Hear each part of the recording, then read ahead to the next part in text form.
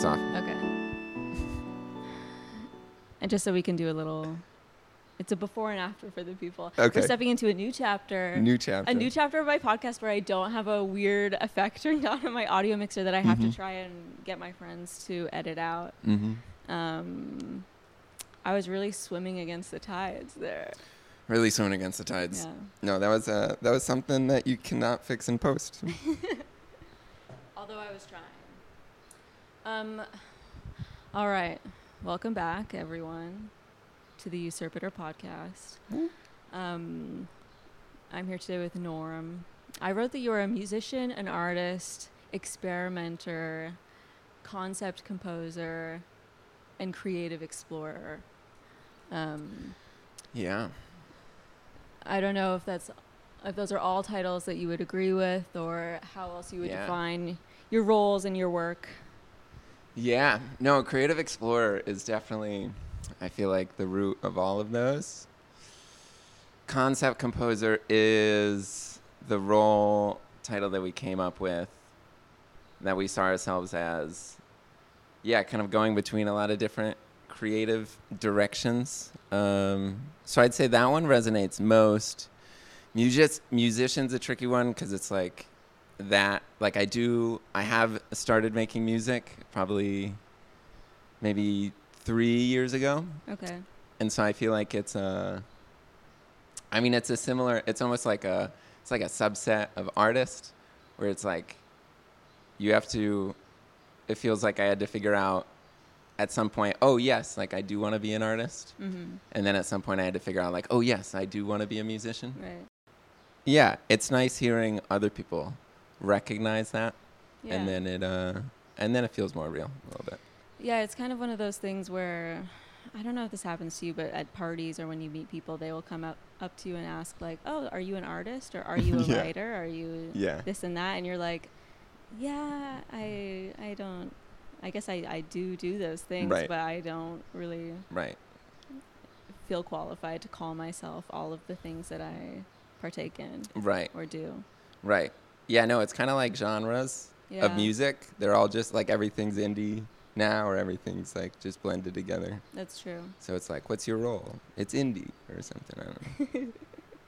It has to belong to like one certain category, and you are firmly this, that, or the other thing. You know? Right. I guess I should probably say we're in the listening lab whoop, whoop. right now. We are.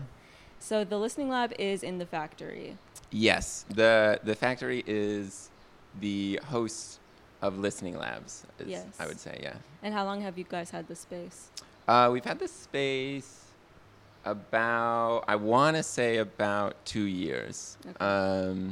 I moved out to New York in 2020, and it turned out to be the beginning of the pandemic. Right. So we were like, oh, that's a slight bummer, different New York. And we initially, the game plan was to get a studio space when I had moved out, but since it was COVID, it was like, okay, we're not going to want to invite anyone to a studio space. Right, yeah. And so then, Yatu and I kind of tried to make the playground where we live a studio space. So we kind of put like a little mezzanine up in there. And then at some point, I think it was about a year later, we just had stuff like, say, the sewing machine. We had a sewing machine that was in a cardboard box for like 6 months that we just didn't have any space to put out in our apartment. Mm-hmm. And we were like, okay, we just need a space to put tools, to make like stations for tools for this infrastructure. And then we were like, well, that sounds like a factory. So let's find a space we can use as a factory. So then we found this space. It's a short walk from the playground.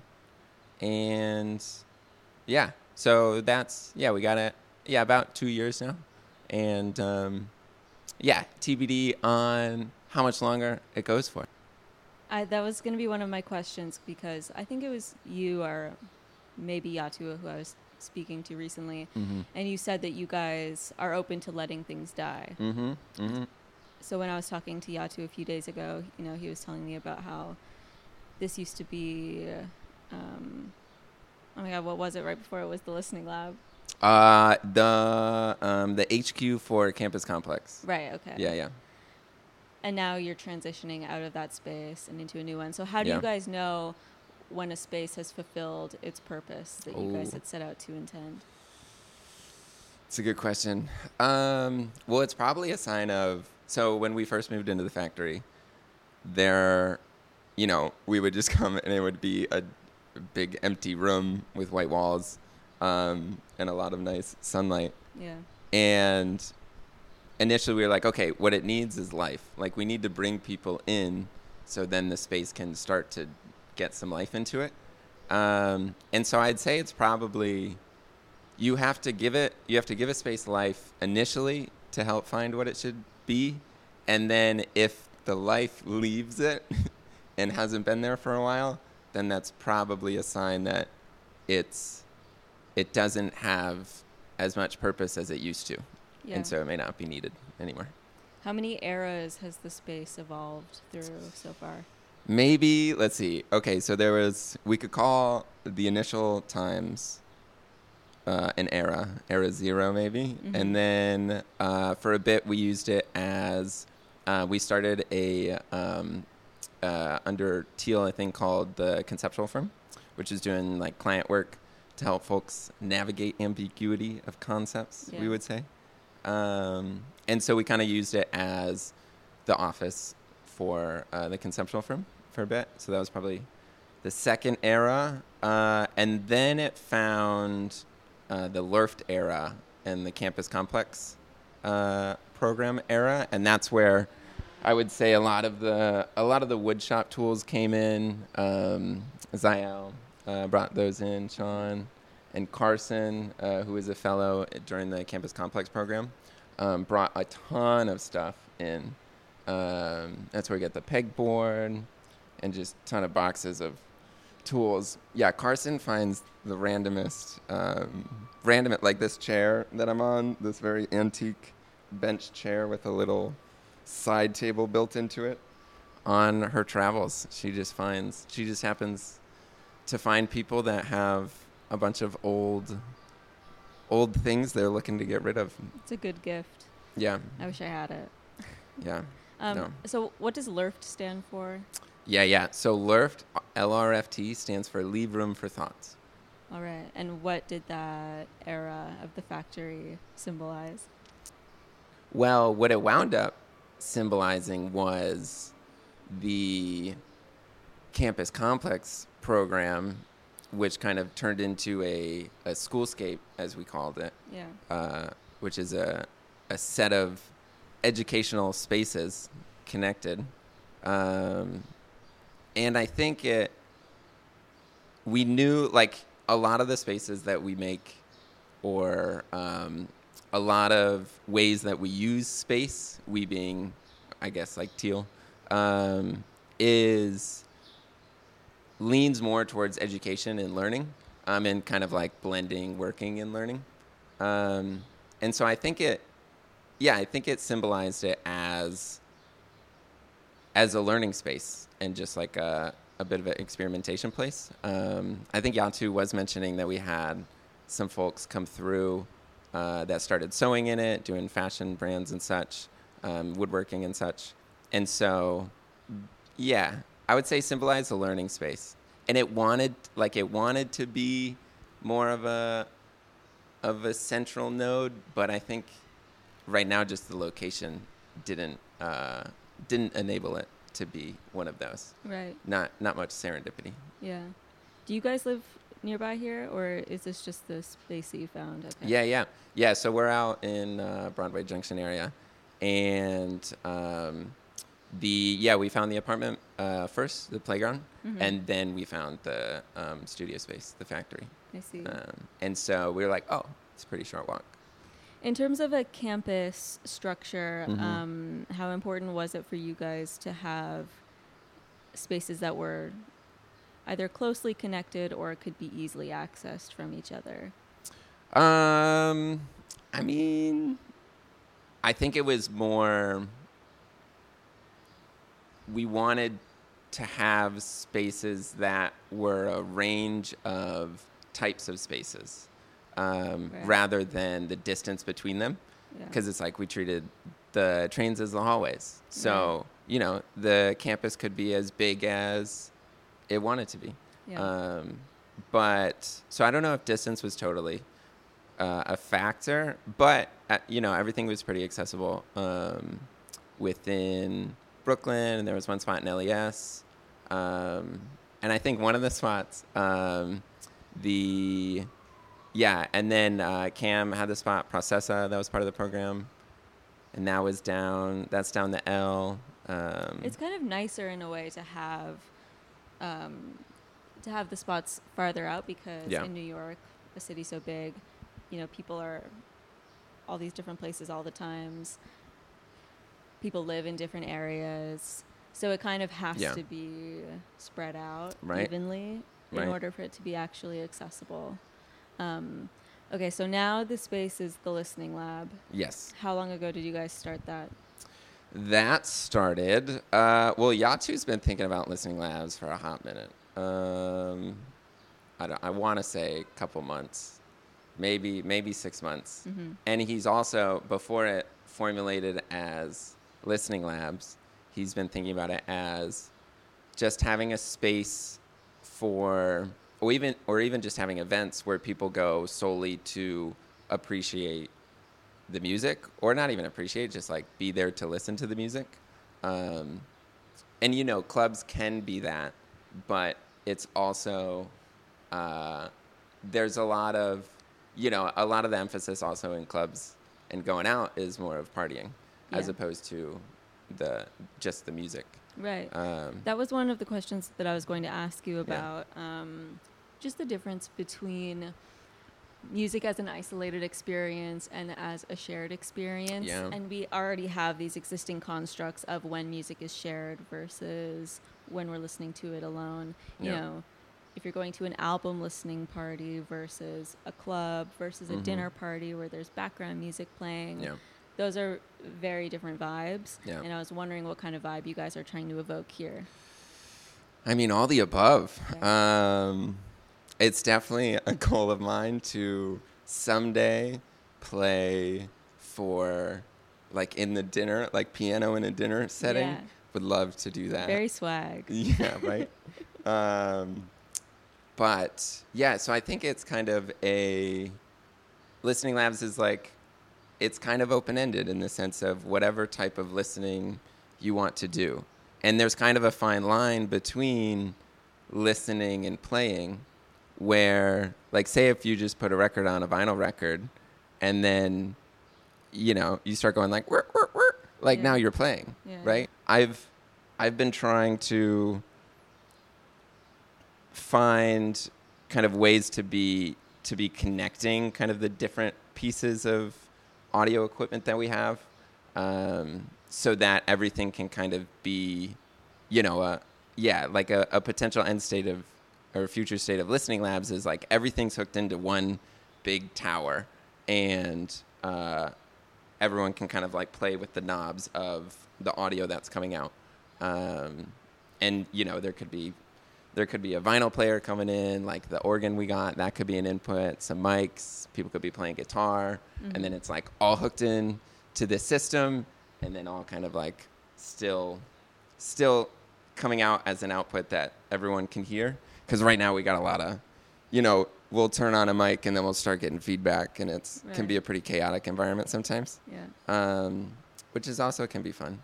But so I think in that regard of Listening Labs trying to find a way to connect all of these different types of ways of listening, then it's kind of all the above.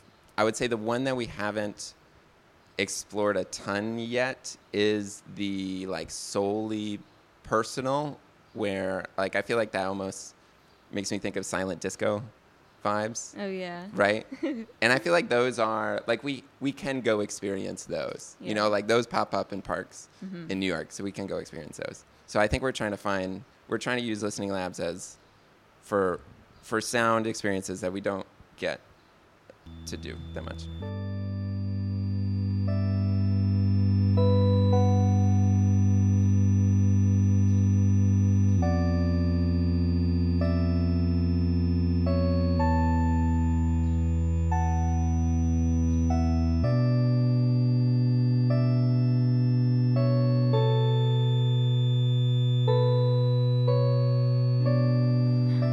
tend to feature both collaborative music creating and listening experiences that people play together, as well as one person playing some sort of music or sound and people come to listen to it. Yeah, it could. And that kind of leans towards like Sofar vibes. If folks are coming to listen to someone specific. I think right now it's more of bringing folks together and then seeing what those folks want to do. And there's kind of a lot of facilitation that needs to happen because there's a lot of different levels of comfortability that people have with even just approaching an instrument or knowing, how to ask about using types of equipment. And so a lot of facilitation to try to navigate, like, okay, what is the room overall? Like, okay, this person is looking like they want to go play on the organ, but we're jamming from the CDJ right now. Mm-hmm. So like, how can we transition to it? Music in general, like unless you're just blaring all the keys, there's a lot of music kind of fits together in some way. So folks have just been coming in and playing. And there was one, we put a video up of so we have a microphone that's a phone in the shape of a phone. Yes, okay, I've seen that before. Yeah, you saw that one? Nice. Yeah. And someone had quarters and they were just tapping it like a drum. Mm-hmm. And they started calling it a payphone. And it's like, okay, new instrument unlocked.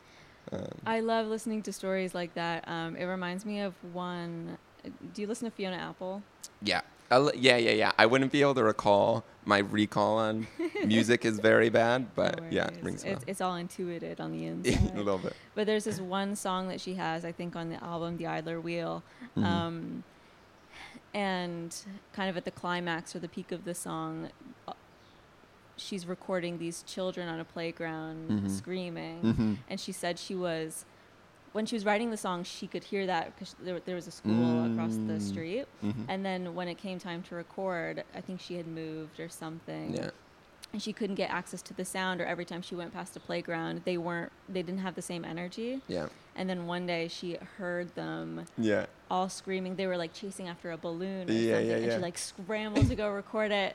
Yeah. And then that's the one that's in the recording. Yeah. And just there's so many good examples of musicians who utilize cool beats. Like I remember in Bjork's 2001 Vespertine, some of the beats are like someone walking through snow, and it's like this like crunchy, muted kind of sound.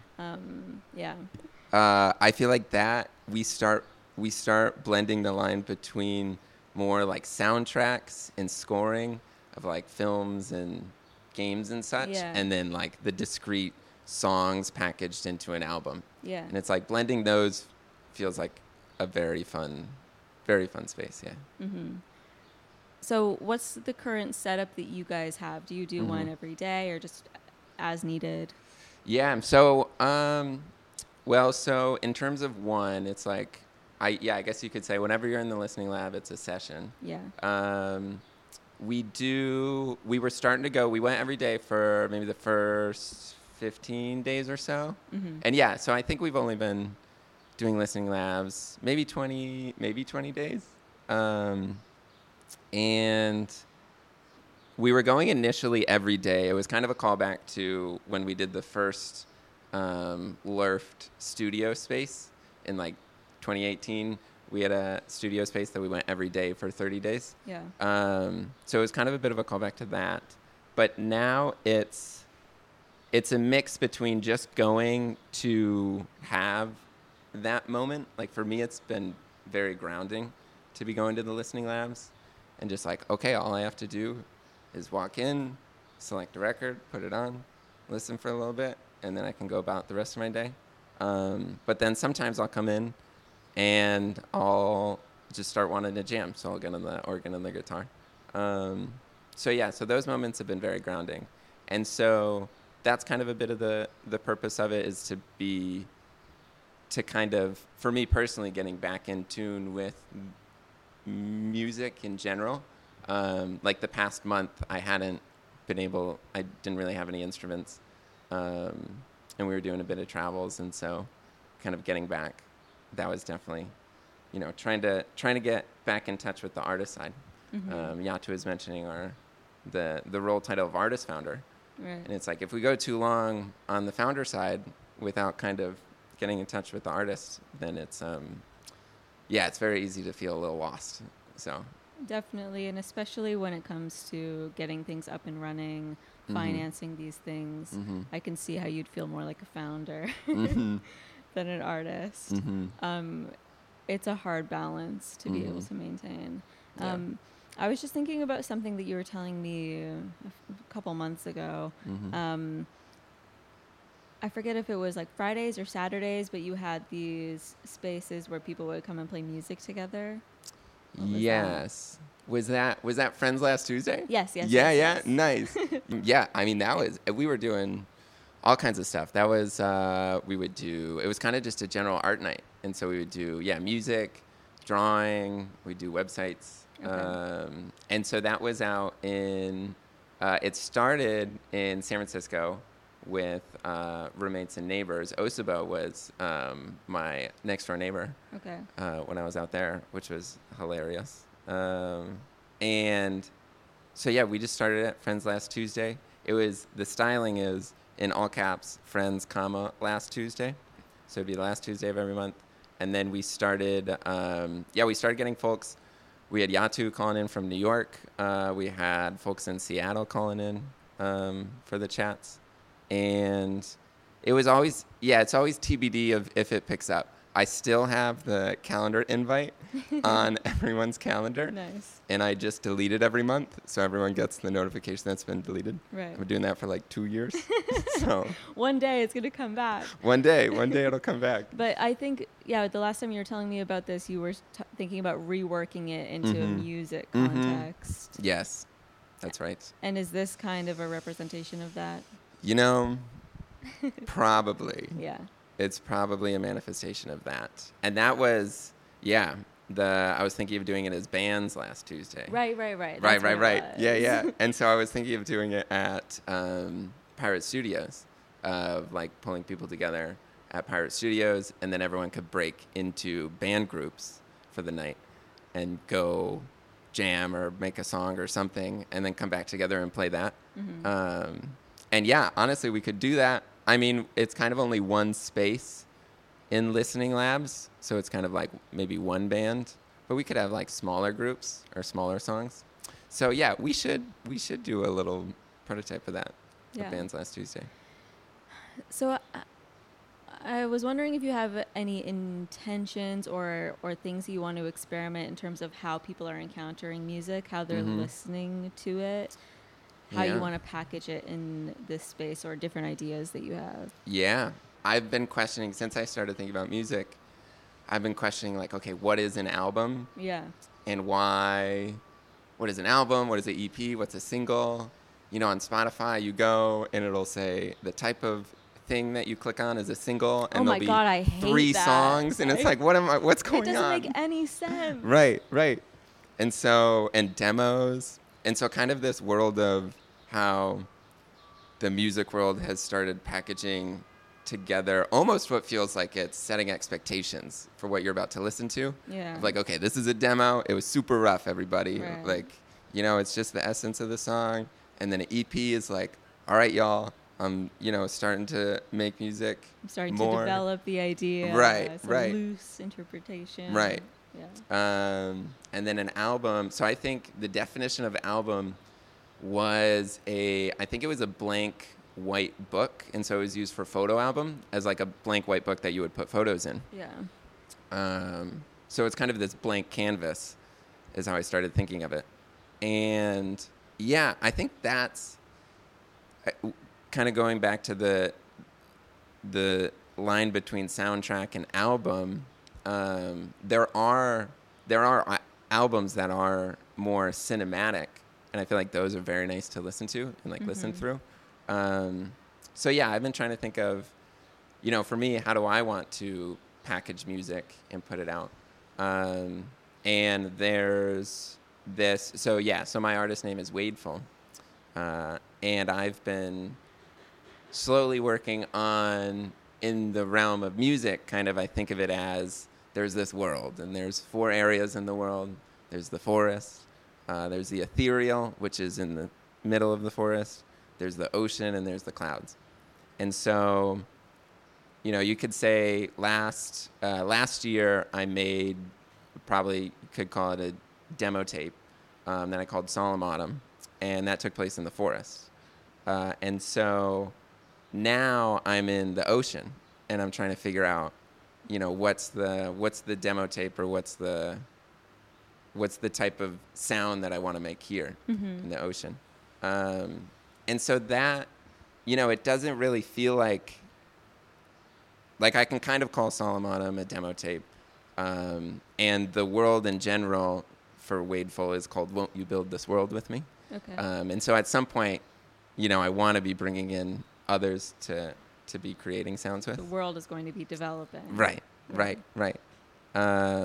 But it's hard to, you know, the only thing I have for it right now is calling it a world. Right. Like it's a world. Yeah. But it feels like it could be, I don't know. So it feels like there could be a lot more ways that folks experience that world. There's the also universe is ever expanding. Yes, it is. Yes.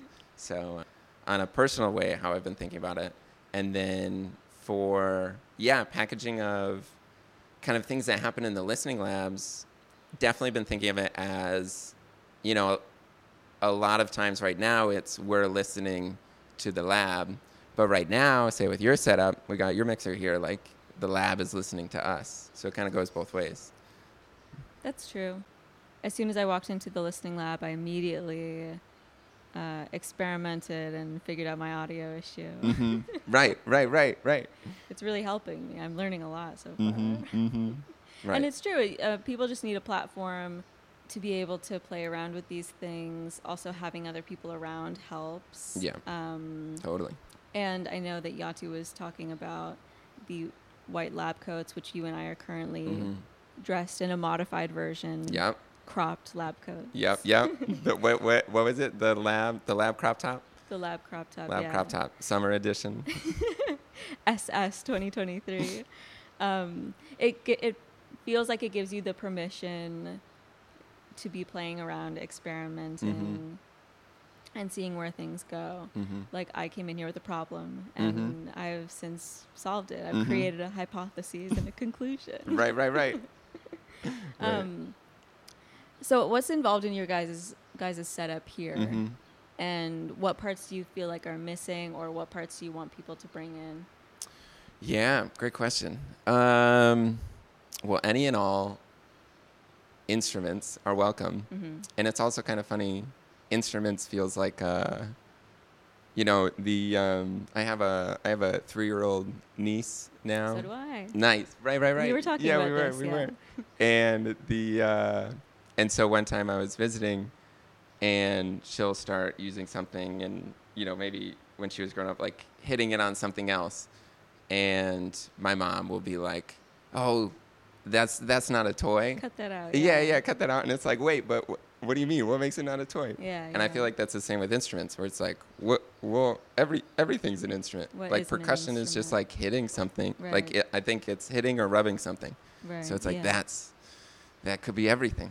So the more formal names for the instruments, the setups we have a record player. That's from, it's not a great one. It's just a pretty basic one. That's from a while ago. Probably like a Urban Outfitters type deal. Classic. Right. Very 2012. Yeah. So at some point that'll be upgraded. And then we got some Bose speakers that can do Bluetooth or hook in with the XLR cables.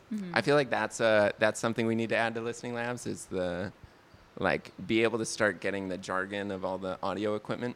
Yeah. Because it's very it can feel pretty ominous. For sure. So yeah, we got a couple of speaker setups. We have these OHA speakers that Yatu's building. He built one with Zael, and they still got to put together the other one. We got this drum box, and then we got a CDJ, of course, to play from the USBs. And then we also kind of use it as a general mixer. Mm-hmm. And then we have the organ, which is quite the... Where did you guys get that? Quite the sound. I found it at a thrift store. Nice. Yeah. Good find. So that was actually the first object that was put into the factory. Cool. So, maybe it was always destined to be a listening lab. And then we have a couple mics. And so I've been trying to figure out the mic setup. Haven't totally figured it out yet, but we have a phone mic that kind of has a telephony effect that we usually plug into the CDJ. We got a mic. Right now I've been using it to try to record some stuff in the organ. And then I was also trying to use a mic to record the general ambiance of whatever's happening.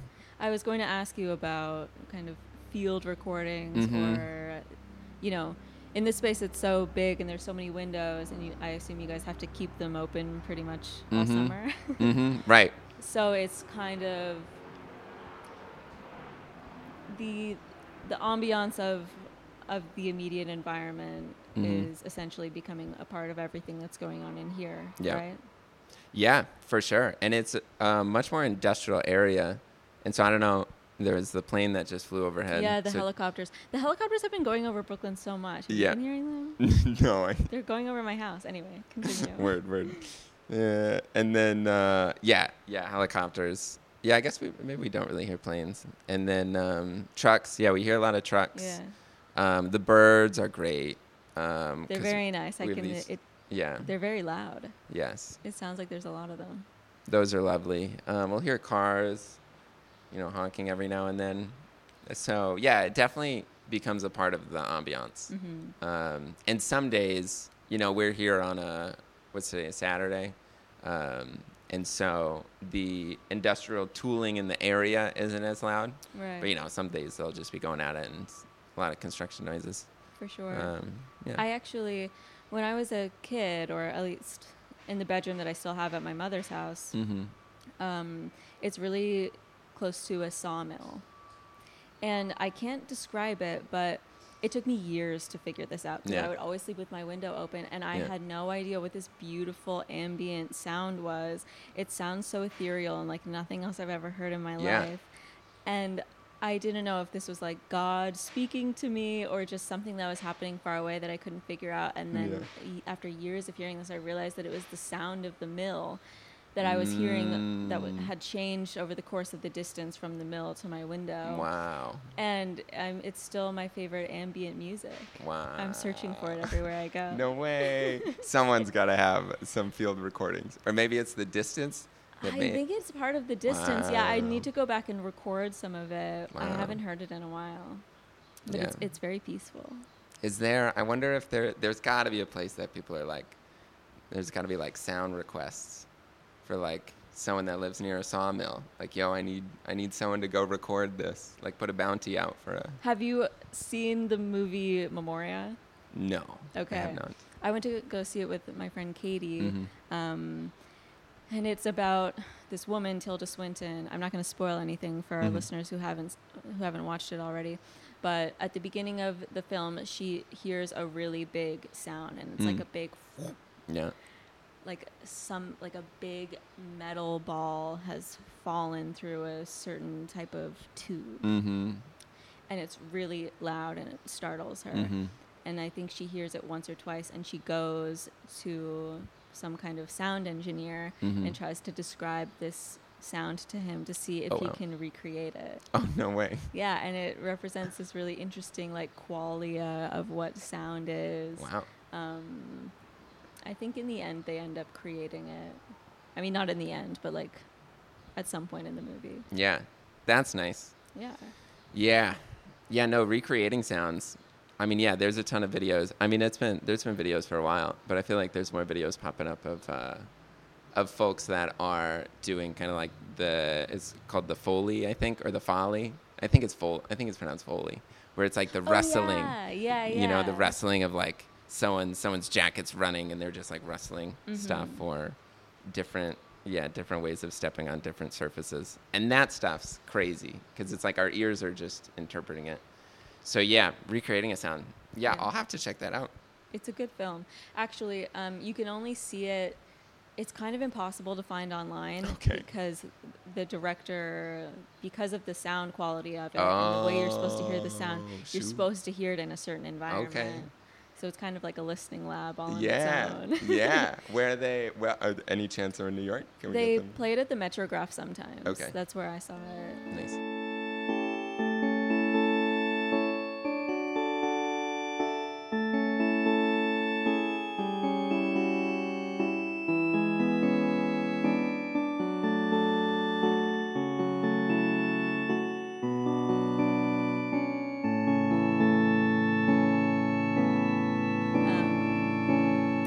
I was wondering how you want your music to be heard, if you want it to be heard, and if you have any preferences around how this is curated. Excellent question. I do think as I've been going to shows past couple of years and chatting with folks that kind of do venue setups, it does seem like say Solemn Autumn was it's a lot of sad and slow songs on an acoustic guitar that's also in here now, hanging up on the wall. I see it. And so that feels like it's hard that needs a more intimate audience if it was going to be played live. And so that feels like one where it's a very solo listening on headphones experience. Okay. So I made an experiment with some loops that I had made about a year ago. And like I said, one of the areas is in the clouds. Mm-hmm. And so I made a little thing so that when I went on a plane, you know how you board the plane and then you're sitting there and then you start taxiing and you're rolling around in the plane, and then you go to take off, and then you're up in the air. Yeah.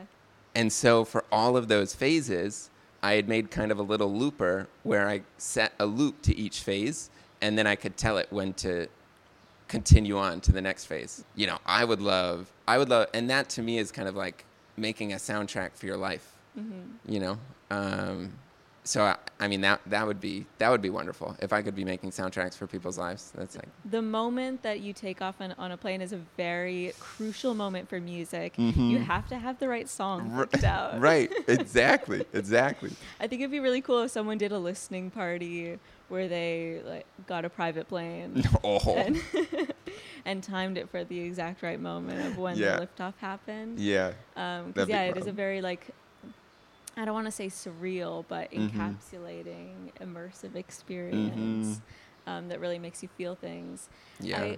There was something that you said that prompted something in my mind, just about how we're more inclined to listen to sad music by ourselves, and we see it as a pretty solitary or intimate experience.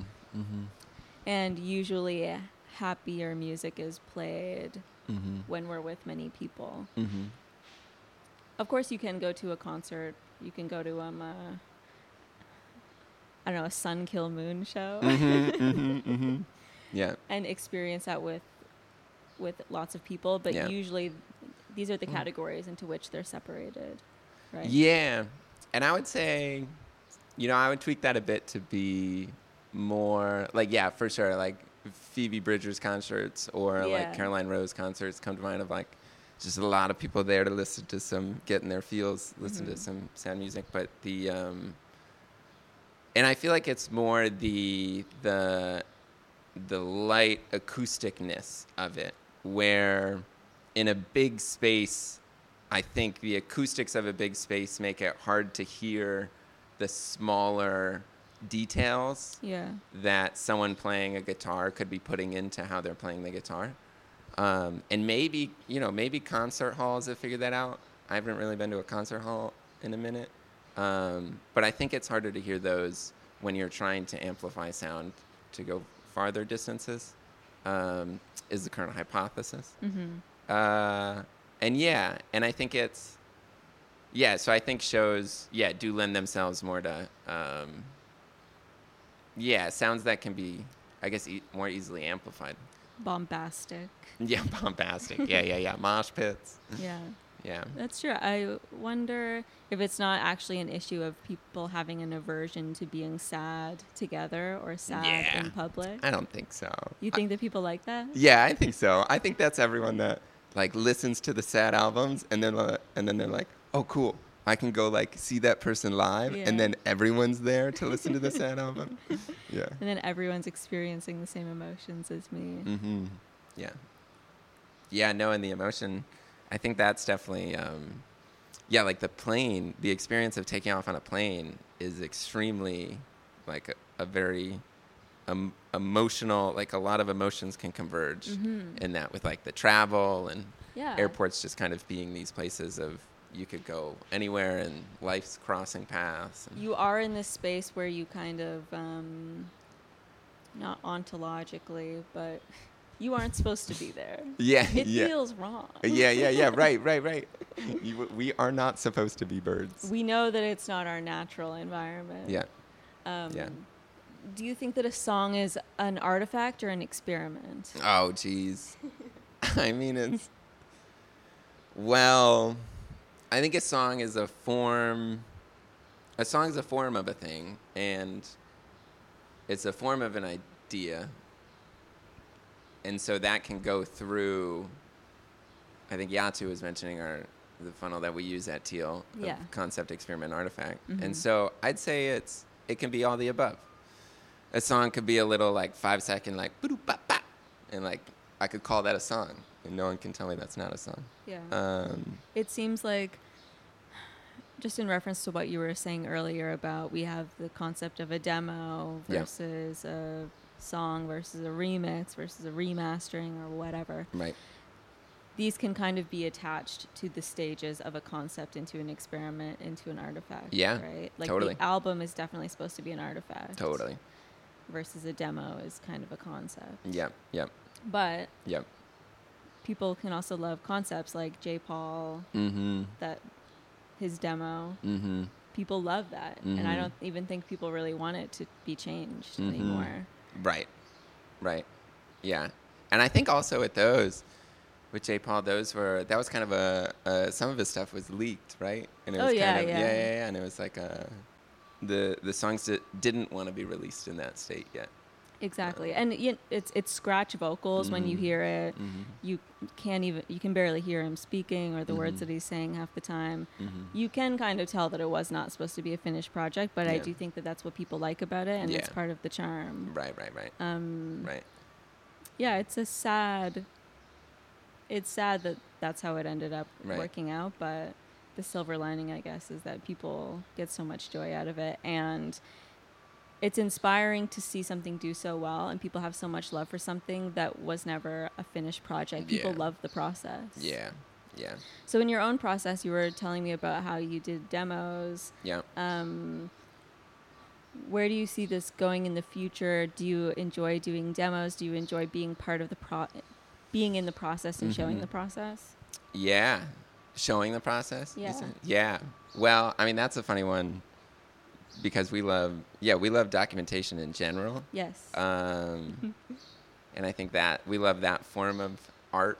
But yeah, no, I mean, where I see it going for me, like definitely someday, hopefully soon, like I would love to be living in a listening labs type space. So then there's kind of not that much barrier between either listening or making music or recording stuff or playing around with it. Yeah. But yeah, I mean, I would love to be, goal is definitely to be trying to score films for friends or score games for friends. And so kind of be engaging on those levels of creative activity. And yeah, I mean, I'm not, I'm not involved with any of the music industry per se in terms of making music. And so I'm definitely curious to kind of see how that changes the process a little bit. So I'd love to get to witness that at some point. 'Cause it's like, for, what reasons are songs made, and how does that kind of change the kind of like what the song becomes, right. Or how it's treated, how much care is put into it or not. Yeah.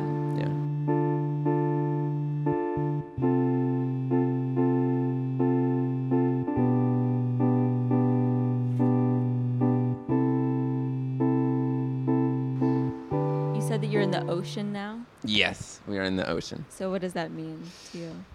It means, so there's also characters. There's one character in each of the areas. So in the ocean, there's naut, and it's spelled with a K, K-N-A-U-T. So it's like nautical combined with knots. So currently, and the world is also kind of a developing story. And so currently, naut is lost in the ocean. Their sailboat, the compass on their sailboat stopped working. So. Ouch. Yeah, right? Ouch, huge ouch. Yeah. We don't know why yet, still got to figure that out. But yeah, and there's Be Will in the Forest, short for Bewilderness. And so Be Will has just gone into the ocean, and TBD how they're moving through the ocean, but they're looking for naut. So to me, it kind of means in this phase of life, I'm living in the ocean. So it's I'm kind of just mapping everything that's happening to the ocean. Mm-hmm. And similarly, when I was in the forest, it was like, okay, I'm in the forest. And, at one point, the forest burnt down. At the end, or at what point during the narrative? I think it was actually pretty early on in the story of the forest. And so, yeah, that was almost kind of like a recovery phase. Right. So, yeah, I'd say the story of the ocean is very much still being figured out. But something I came to yesterday is, I was chatting with Tanya, our friend Tanya, who's done a bunch of sewing shenanigans out of the factory. And she was bringing up, she re-brought up the aspect of dyeing my hair. And I was like, oh, you know what I could do? Is I could dye my hair gray.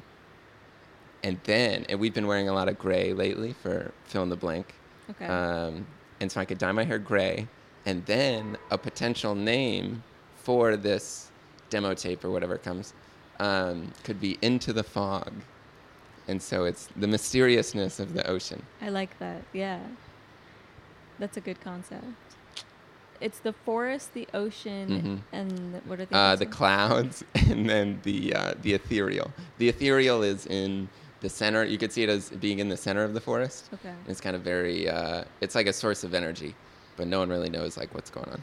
How did you map out these 4 places in your expanding universe? I did a little doodle one day and mapped them out. Yeah, I think I was like, okay, it feels like there should be some kind of grounding for areas, and they should be kind of tied to like elements to some degree, or like different biomes or something like that. So yeah, and I think I was visiting with family when I drew it out, and so I was using crayons, and definitely for those couple of days was hanging out with my niece and doing kind of like sidewalk chalk and a lot of that energy. So yeah, that's kind of where it was, returning. I definitely see Wadeful as a returning to childhood kind of vibe. I kind of just think I just enjoy the vibe of being a kid all the time. So. Of course, I mean, there's something about being a child. It's like you have this wound or this fissure that's always open to the world that keeps you imaginative. Yeah. That kind of heals over with time. And with childhood or this kind of childish imagination, you allow yourself to experience emotions to their fullest extent. You know, when you're a kid and you're scared at night and you sit there and stay up all night and just be scared instead of trying to distract yourself or do something else, you're like sitting in the feeling and terror for so long. Yeah. Which now we see as sad and kind of detrimental, but at the time it's just like experiencing the world that you think that you're in to its fullest extent. Right. Yeah. Well, I mean when you put it that way, it's like you're not trying to help yourself, and it's like, oh, snap. And a friend had told me a phrase of mental first aid. I think when I first got into college, they told me that phrase. Mm-hmm. And that feels like that. Like when we're a kid, we don't know any kind of like mental first aid. Yeah. So like if we're scared, like try thinking of something else, or like, I mean, that's also like, okay, well, how do you want to approach this? Like, are you going to go confront what you're scared about? Yeah. Mostly just imagination running free. Yeah. Yeah, it is. So how's it going in your ocean project thus far? It's good. It's going. It's trying to find itself. I think another aspect is I've been finding that I more naturally make sad and slow songs. Yeah. And because you're sad and slow. Right. I think so. You don't seem that way. Right. And it's but no, I think it's like I found music as my outlet for sadness. Exactly, yeah. And so that's where it can all just kind of channel out. Makes sense. And it all goes there, and folks that listen to it, they're like, whoa, are you okay? Is everything good? They're like, that was great. But yeah. And so, yeah, I think it's a funny thing, though, is I've been thinking of it as, well, I'm also, still trying to figure out how to play all these instruments. So it's actually just easier. It's potentially just easier for me to make something that sounds good, that's slow, as opposed to being able to go fast. Right. So it's almost like, I've kind of been trying to focus on being able to go a little faster, so that I can get a little bit more upbeat, and then hopefully melodies will follow the upbeatness. But yeah, I think one thing is I definitely, the songwriting aspect of what am I writing about, like what am I singing about and making songs about, is that's a tricky one, because it's kind of it feels like it's similar. It's still a little similar to Solemn Autumn, so maybe that's okay. They're all slight evolutions of each other, but is this something that you find you can figure out in the listening lab, or does it have to be kind of a solitary experience? That's an excellent question. Oh, no, I think both. I think it needs both. Yeah. And I think that's what I was missing with Solemn Autumn, is it was much more of a solitary experience. Mm-hmm.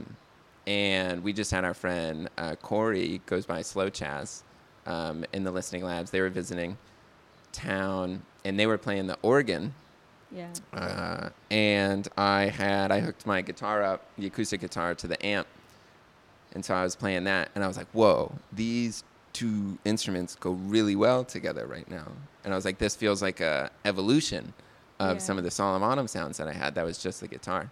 And so, I think that's needed. Like, I think it's like some kind of, I don't even know if it's controlled chaos or maybe it's just pure chaos is needed for the sound experimentation. Interesting, yeah. And does it bring an element of collaboration into it as well? Definitely. Yeah. Which can be hard. And it's like, I mean, you got to find, it feels like so far, you got to find people that you vibe with on a musical level. And then that's when it's, the jams just flow. Mm-hmm. It feels very exposing. Again, going back to how you guys show your process, mm-hmm. I really admire it, because I feel so shy and so private until I find that I have a finished product. I find it hard to put forth the parts of myself that I don't feel are ready to show. Yeah. And I want it to be the best representation of my idea. Yeah. But I think what you guys achieve in your process is like the final product is never a total mirror to the original idea that you have. Yeah. It's extremely rare, if ever possible, that you are able to accurately bring something into the world in the exact same way that you envisioned it. That's just kind of not how life works. Mm-hmm. But through your guys' process, you are able to see what the original idea was, how it changed, how the, material constraints or financial or whatever, how it shaped the process and turned it into something different, but you could still access that very first point and what it was supposed to be. Right. So do you do this with your music at all? Yeah, no, for sure. And I've also heard, I heard a story. I don't remember the artist, but we have a friend, Flair, that's a producer, runs a studio at AudioMac, and they were telling me about some artist forever ago that was, they recorded like 50, this is like decades ago, 50 versions of a song, and then was like, nah, we should use that first one. Like after like producing 50 full versions. It's like when you go to the, I don't know, like an ice cream store, anywhere where you're ordering something and you ask them to tell you what they have, and they tell you a really long list of something, and you're actually like, I'll go with the first one. Actually. Yeah, right, exactly. And they're like, oh, what the fuck? Yeah, right? It's like, no, but we just had to go explore, and now we did. Yeah. That's true. You have to, if you love something, you have to let it go. Yeah, right. You have to go exploring first to appreciate your hometown. Yeah. Yeah, and I think it's I've been thinking lately about like V0s, version 0s and version 1s. Yeah. And there's always some kind of like raw essence or purity to the version 0. And then when you try to either redesign it into a V1, it sometimes loses what it had. But it's tricky because you never know which way it's going to go. You don't know if it's like, it won't be taken seriously, and maybe I want to be taken seriously for this thing. But yeah, I mean, sharing the process it's a hard hill to get over initially, I think. Yeah. Is like being that vulnerable. Yeah, it is vulnerable. It's pretty exposing. Yeah. I was also wondering, just touching on something that we were talking about before, in terms of the album, the EP, the experience that these things form. Yeah. I feel like when we're listening to an album, we really know what we're getting ourselves into, and we kind of have these constructs in our brain of what we're going to do when we're listening to an album, what to expect, what it is, and it kind of puts music into this box through which we can consume it. Yeah. And I was wondering if you have any ideas about that, or if you have any creative ways that you want to present your music. Yeah. Well, I guess this is one of them, the lab. Right. Yeah, the listening labs. Yeah. So I'll put on, like, I have most of my music on my USB, so I'll put it into the CDJ and throw some loops on. And it's also just nice to even just see, like, okay, how do I feel when I'm playing this sound that I made yesterday for now, like, 5 or 6 people? Like, kind of what are their immediate reactions to it? How does it feel in the space? So that's nice to start to see. I feel like what I've been realizing with music is that it's mostly about the moment. Like the moment that you're listening to it or the moment that you're making it. Because, I mean, it's made out of time. Like music is made out of time. And so it's kind of all about time in that sense. And so I think it's... I don't know. I don't know if I'll wind up being like, okay, here's the album, I mean, it's probably what I do know is it'll probably, only be on USB Club. So only be distributed on USB Club. But that's kind of the only thing that I do know. I don't know what form it'll take. I don't know if I'll make like a whole new experience to be able to listen to it. But even that is just shaping the medium through which it's presented, which changes the experience of it itself, right? Yeah. Right.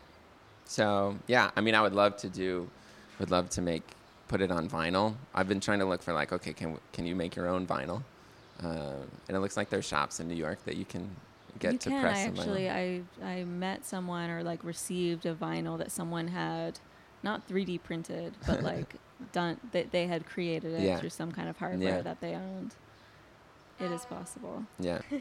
I like the idea of You know how when I was talking about Memoria earlier, and you can only access it at a certain touch point or a certain a certain place.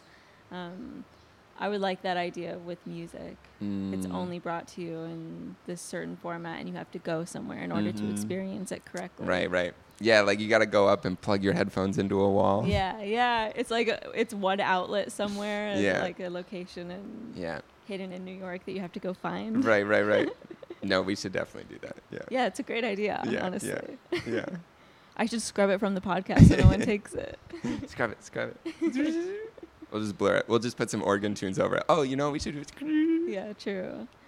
Let's record some organ tunes and we can put it over. Let's sign off. Is there nice. Is there anything that you want to tell the people about where to find you, about your work, stuff you'd like them to see? Excellent question. Well, you should definitely follow Listening Labs. It's listening.labs on Instagram. I think that's good for now. I mean, for the Wadeful stuff, I have a personal IG that it'll become kind of like where Wadeful is. And the name of that, I changed the name of that to Days We Got Away. Right. 'Cause that was the first, that's what I thought I was going to call the demo tape of The Ocean. Right. So I've now had like 4 potential names for it. But yeah, there's that. And then Teal.labs, I'd say is the other one for general Teal stuff. But I can kind of just go explore from there. Teal.labs? Yeah, Teal.labs on IG. And listening.labs. Perfect. Well, thank you so much for joining me. Yes. I had a great time. Thank you for coming through. Thanks for listening, everyone. Thanks, everyone. Ciao.